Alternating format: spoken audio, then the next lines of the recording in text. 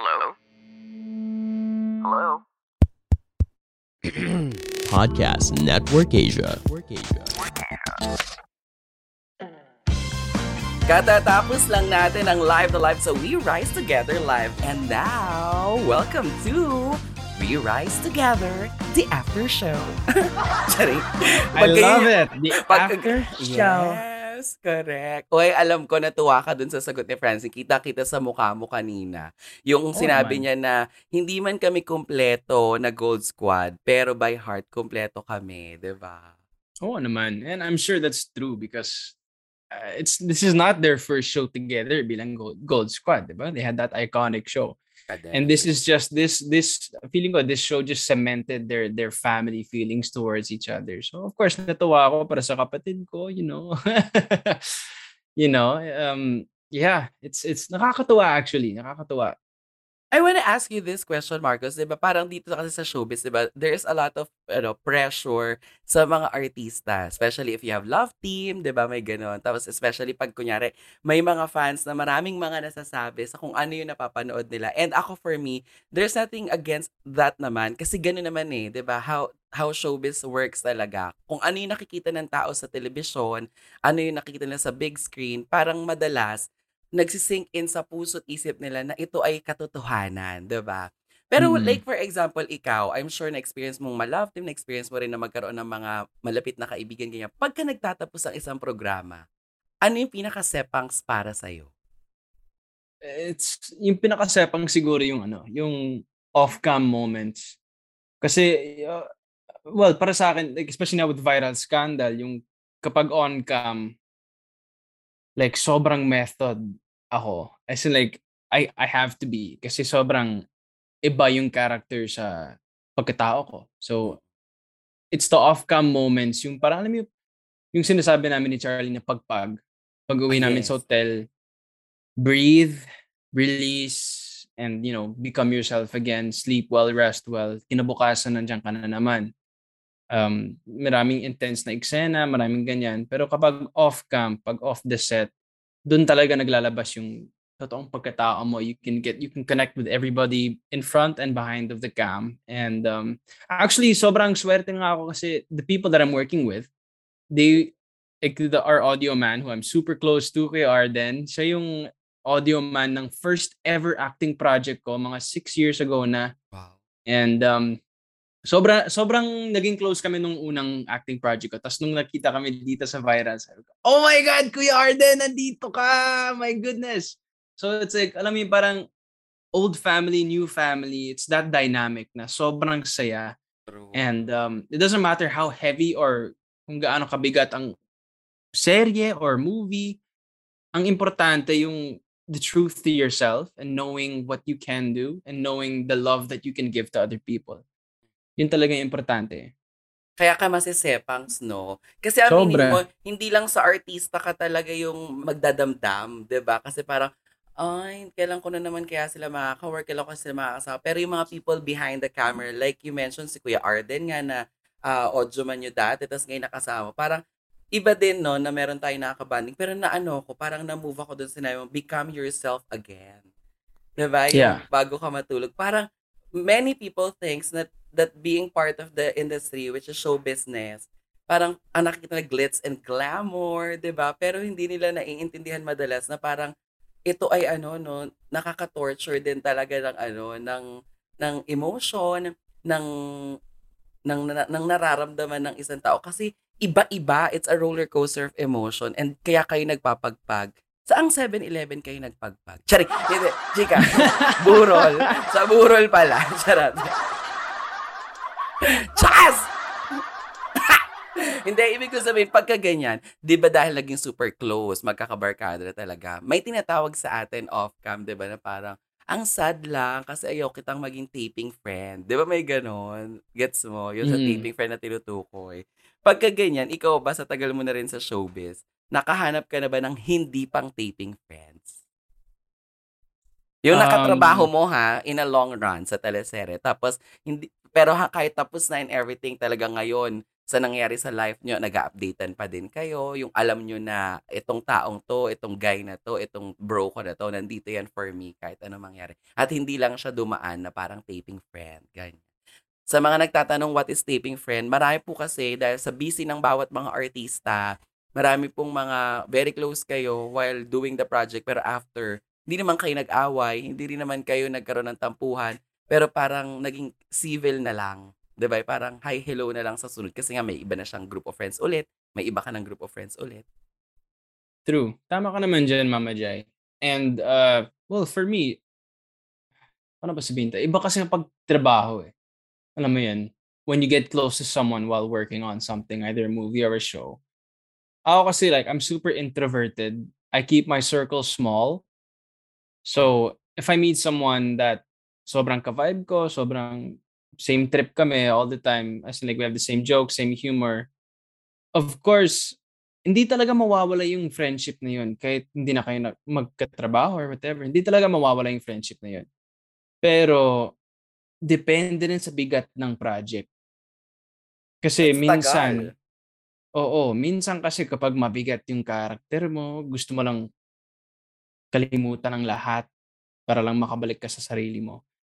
Yun, it really does depend. Kapag light lang, kapag comedy ang movie or like, light, sweetie, high school love story ang show, but, it doesn't matter. Like, you don't have to immerse yourself so much. You don't have to lose yourself. Yun yung importante. Like, people don't understand that with certain roles, you really have to you have to kill yourself. You have to kill your thoughts and mentality about certain ideology. Sorry, baka masyadong English na to. Hindi, okay yun, okay yan. It's okay. Gets naman namin, tsaka totoo bagay kasi dyan ka comfortable. So, ang sarap-sarap pakinggan ng sinasabi mo. Continue. Yeah, Di ba nasabing English? Continue lang. You really have to kill certain ideologies, like the way you would react as a person. You have to forget because now you have to react as your character. You have to think about how he would feel, how he would talk, how he would act towards a certain situation. And you can't be yourself. You cannot be yourself. Otherwise, it would not be authentic. It would not be real. And that's the most important thing when it comes to acting. You have to be authentic. You have to feel the character. And that was one of my first pet peeves in the industry actually. Like, yung mga patuti roles na hindi mo kailangan mag-embody masyado. Yung parang, bad boy, good boy, bad boy, good boy. Alam mo naman yung mga stereotype na... Yung mga pagka-umpisa, kunyari, teeny bopper roles, mga ganyan. Truth.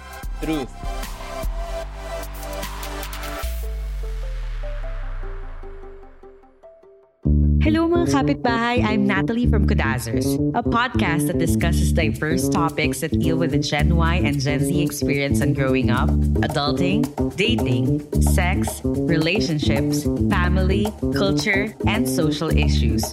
Check out Kudazzers on Spotify, Apple Podcasts, and other podcast streaming platforms. Now, back to the episode.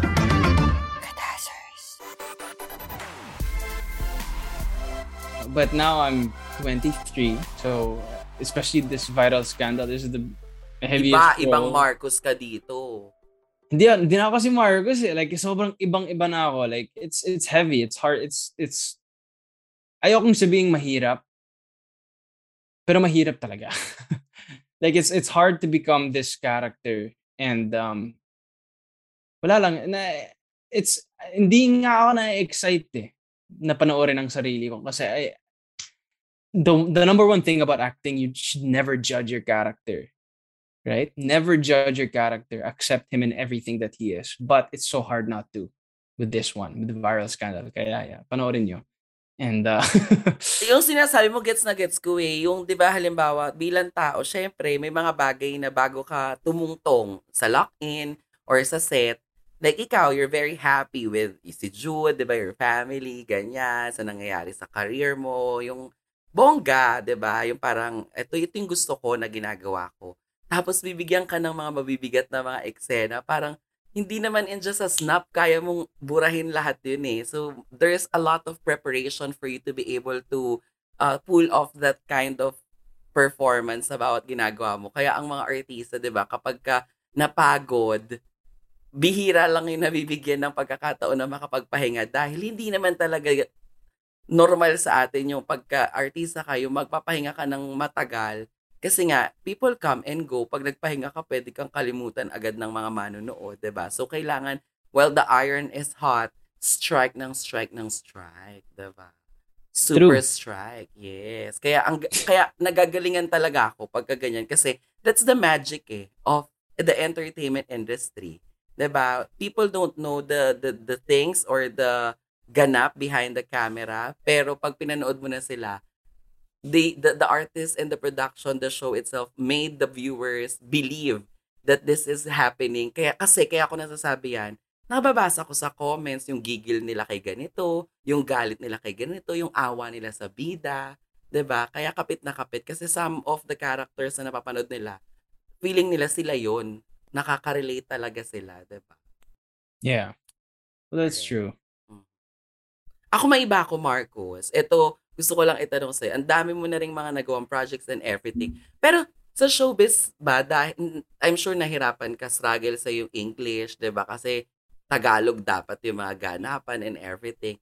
Minsan ba, parang nasigawan ka na ng todo-todo? May ganun ka na bang na-experience na parang, ano ba to? Ang syunga-syunga, hindi naman marunong mag-Tagalog. Putol-putol, ganyan. May ganun ka na-experience na sa pagiging Hindi pa artist? nga Hindi Wala pa, like, pa. sobrang swerte ko. I've like, every acting project that I've had, sobrang bait yung mga direktor, sobrang collaborative. So, yung sa akin, like, yung mga unang, mga unang acting projects ko, kahit sa mga workshop pa lang kahit si Direk Ryan, like, alam niya naman na, nung una, sobrang may tuwang ako. As in, like, malala yung tuwang ko. As in, Briton na Briton. Alam mo yun? Iba pa, ayun pang mahirap. Iba ang tunog ng pagiging Briton sa English lang. Kapag Amerikano ka, parang mas madaling mag-adjust sa... Correct. Kaya 'di ba, hindi na ako nag-British accent kaya sobrang pikaw na sa akin yung tatay ko. Like, Ay, totoo are you... ba? Sobra! Kapag nag-English ako sa mga interview at napapanood niya, like, why are you sounding like an American? Blah, blah, stuff like that. Like, you're embarrassing yourself. I'm like, yeah, pero I'd rather sound like, something that people can understand me. Kumbaga, alam mo yung parang... So yeah, like like my first acting projects, naging problema yung tuwang ko. Pero yung mga director ko dati, parang they were very collaborative. They were willing to help me in terms of, okay, cut tayo dyan. Ito yung tamang pronunciation, blah, blah, blah, mga ganun. Tapos yung ginagawa ko naman. Tapos lahat ng Star Magic workshops ko for Tagalog, it paid off. True. Kasi halos mga 3 years din yun 3 years of Tagalog workshops para lang ma-semento yung accent ko na wala ng tuwang. Tapos parang kapag si Anne Curtis, di ba siya, ang galing na mag-Tagalog, nag-shift siya to English, pero pagkausap niya yung daddy niya o yung family niya, biglang nagkakaroon ng Australian accent or pag nakikipag-banter siya kunyari kay Vice, tapos gusto niya lang asarin yung mga taga. Si Anne. Nag-shift siya to her Australian accent, nakala mo, hindi nawala. Kala mo Australian talaga. May ganun ka ba na you can shift sa ano mo? Pag kayo ng daddy mo? Oo. Oh, pag kami ng tatay ko, like, I go back to the way I was raised. Like, I spent 16 years of my life in the UK na walang Tagalog, walang American accent. Wala talaga. Paano madalas yung topic nyo? Kunyari, kinamusta ka kunyari ng daddy mo, how's your work today? How the Carabao? How are you doing? Well, we talk every day. So parang tumatawag siya lang, parang, kumusta yung araw mo? Like, well, obviously hindi siya nagtatagalog. But he'd be like, how was your day? It was a good day. I didn't really do much. I had food, I had taping, and then I came home. But everything else was quite good. And then he would school me and be like, yeah, you know what? I don't mind you speaking Tagalog, but I don't like how you speak English with the accent. You should be be proud of the Queen's English. And I'm just like, I am proud. It's just they can't understand me. If I'm too English, I have to kind of meet in the middle. So parang nagagalit talaga siya, like parang hindi ka pa proud sa heritage mo. Oo. Oo, yeah. I mean, tama naman kasi doon naman ako lumaki. Like I was born there. I was raised there and stuff. Tapos nung lumipat lang ako dito, bigla na lang ako naging Artista, iba na. Amerikano, artista. Hindi naman talaga yun sa balak ko. I never wanted to be an artista. As in like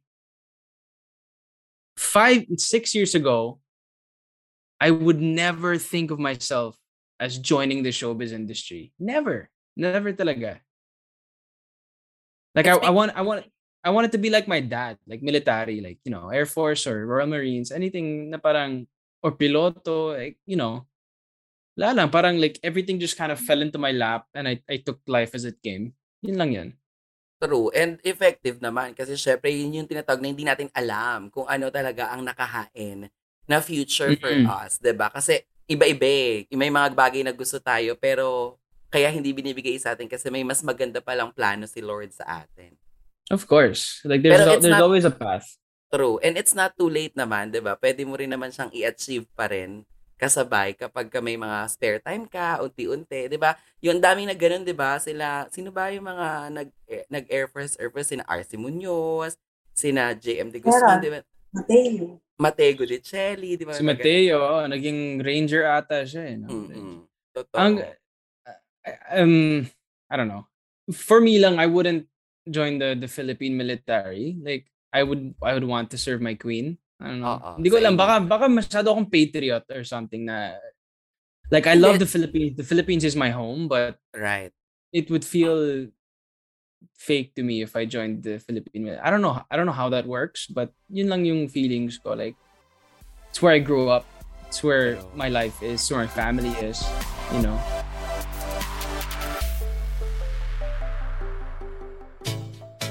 Hello there, kapamilya! Hope you're enjoying this episode. Check out our podcast, Push Bets Live, where we feature your favorite celebrities and events. All made possible by ABS-CBN Entertainment, co-produced with Podcast Network Asia, and powered by Podmetrics. Listen to Push Bets Live on Spotify, Apple Podcasts, or wherever you listen to your podcasts. See you there, kapamilya!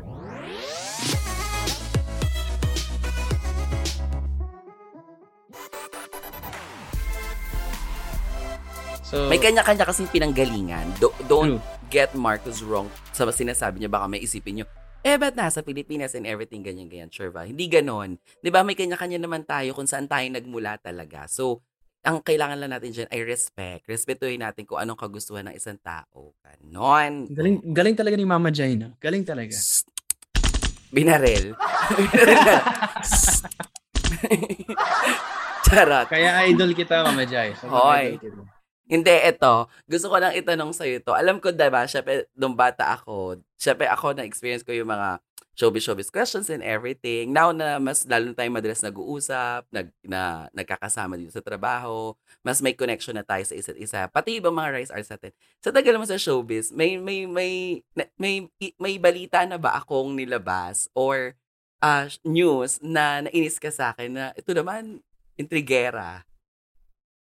Kasi di ba nung bata ako, parang as a showbiz correspondent or as a reporter for showbiz sa lahat ng programa ko, di ba? Parang kahit minsan naman talaga, nung time na yun, alam ko, honestly speaking, hindi pa ako ganun ka-equipped, di ba? Kumbaga nagsisimula bagets. Ikaw, personally, bilang artista, meron na ba akong mga nabitawang salita na na-offend kita, na-hurt ka sa akin, sa mga nabalita ko, na showbiz news ko about you? Wala naman. I love it. Wala talaga. I mean, you know me na wala naman talaga akong pake sa... Alam ko naman na there are hot topics and hot issues that people want to talk about. Pero like, para sa akin, okay, talk about it. Isa sa hottest issue, kaya ako siya tinanong, alam mo bakit? Remember yung show namin ni MJ Felipe at saka ni Darla, yung I Know Right? Diba that time nung ginagawa namin yan, yun yung na-aksidente ka sa Ross Boulevard. Tama ba yun? Yes. Oo, parang na-aksidente ka sa Ross Boulevard. Parang ang daming mga nagsabi ng mga kung ano-ano about yun na, bakit kasi nagmotor, ganyan, baka maangas and everything. In fairness, kung babalikan ko nga yung episode na yun, parang sabi ko nga, wala naman nga akong nasasabing hindi maganda against him. It's just that parang, diba, na-aksidente na nga yung tao, ida-down pa natin. Diba, parang gano'n. Well, I mean, in terms of that accident, it was 100% my fault. I mean, like, looking back at it, natatawa na lang ako na parang sobra akong na-depressed, like, all that stuff about my mental health. Like, sobrang drug talaga akong tao. Down. Like, Down I ka was, noon. I was super messed up. And, hindi ko masasabing wake-up call ko yung aksidente kasi hindi pa rin eh. But, what did you learn from that incident? Ano yung after nung nangyari yan and then you're alive, you're okay? Kasi parang antindi nun, di ba? Bumangga ka sa, gitna ba? Yung barricades. Barrier. Yeah, barricades. Yeah. What did I learn? I learned that it's hard to say because it was one of the situations where I didn't think I would stand up again. I didn't think I would open up my eyes again. It's one of those situations where sana na lang hindi ako magising. At nung nagising ako, parang sabi ko, honestly, yung unang thought ko, like, bakit buhay pa ako? Like, that's how down I was and all that stuff at that point in my life. And what I learned was that you can't escape from life's problems. Kailangan mong harapin. Kailangan mong maging matapang sa lahat ng mga sitwasyon na mahirap para sa iyo, mahirap para sa pamilya mo, mahirap para sa mental health mo, lahat. Kailangan mong harapin. And it's that situation in itself that kind of made me think about everything that's in my life. Like, bakit ba ako nandito? Bakit ba ako nasa Pilipinas at umaarte? Bakit ba ako nasa showbiz na hindi ko naman talaga balak ng bata ako? It puts life into perspective talaga. So you kind of take a step back and you realize your mistakes and where you can learn from. At nandito ako ngayon. I'm talking to you because God has a different plan for me, right? True. So yun lang naman yan. Yun lang naman yan. True. I love it. Na fragile ako ng bongga, 'di ba? We don't know all the things and the struggle that is happening sa bawat kahit na sino. Hindi lang sa mga pinapanood natin, hindi lang sa mga artista, hindi lang sa lahat ng mga influencers or whatsoever. Bawat tao, we all have our own problems and struggles in life. At kagaya nung narinig ko kay Marcos, nating lahat, 'di ba? Parang may ganun na siyang thinking that time, pero God will redirect you sa kung ano talagang bagay yung para sa'yo. And now, kitang-kita natin sa aura mo, sa glow mo, with all the things that is happening to your career, your family, you're very, very happy. And, 'di ba, ngayon nabibigyan unti-unti ng kasagutan na this is what I wanted for you, 'di ba? Sabi ni Lord. Bilang ang totoo kong pangalan ay Lord. Charing. And I love it. Yan yung mga naririnig ng mga kapamilya natin who's listening sa ating We Rise Together, the Aftershow, na hindi nila naririnig or napapanood na napagkikwentuhan natin ng mas all out sa mga episodes natin because 30 minutes is super short for us to pull off ganito ka deep na conversation, 'di ba? Na may mga learnings and everything. So, thank you syempre Marcus for being so generous and for opening yung ganyang kwento na before, even if I really wanted to ask you this question sa mga past programs ko, hindi ko talaga siya mabigay na tanong kasi I know there's always a perfect timing when it comes to asking ganun ka-sensitive na mga tanong kasi syempre, minsan masakit na nga pag tinanong pa, parang mas lalo pang bumabalik yung sakit kapag gusto mong pag-usapan. Pero kapag ka nasa tamang oras na siguro, parang unexpected like what happened to our after show episode today. Sobra akong natuwa kaya na appreciate ko ng bonggang-bongga. Thank you so much and I hope sa mga susunod pa marami pa tayong mapag-usapan, marami pa tayong mga life lessons na maituro sa lahat ng ating mga listeners dito sa ating programa. Ito ang We Rise Together, the After Show, powered by Podcast Network Asia. The views and opinions expressed by the podcast creators, hosts, and guests do not necessarily reflect the official policy and position of Podcast Network Asia, the hosts of the program, or other programs of the network. Any content provided by the people on the podcast are of their own opinion and are not intended to malign any religion, ethnic group, club, organization, company, individual, or anyone or anything.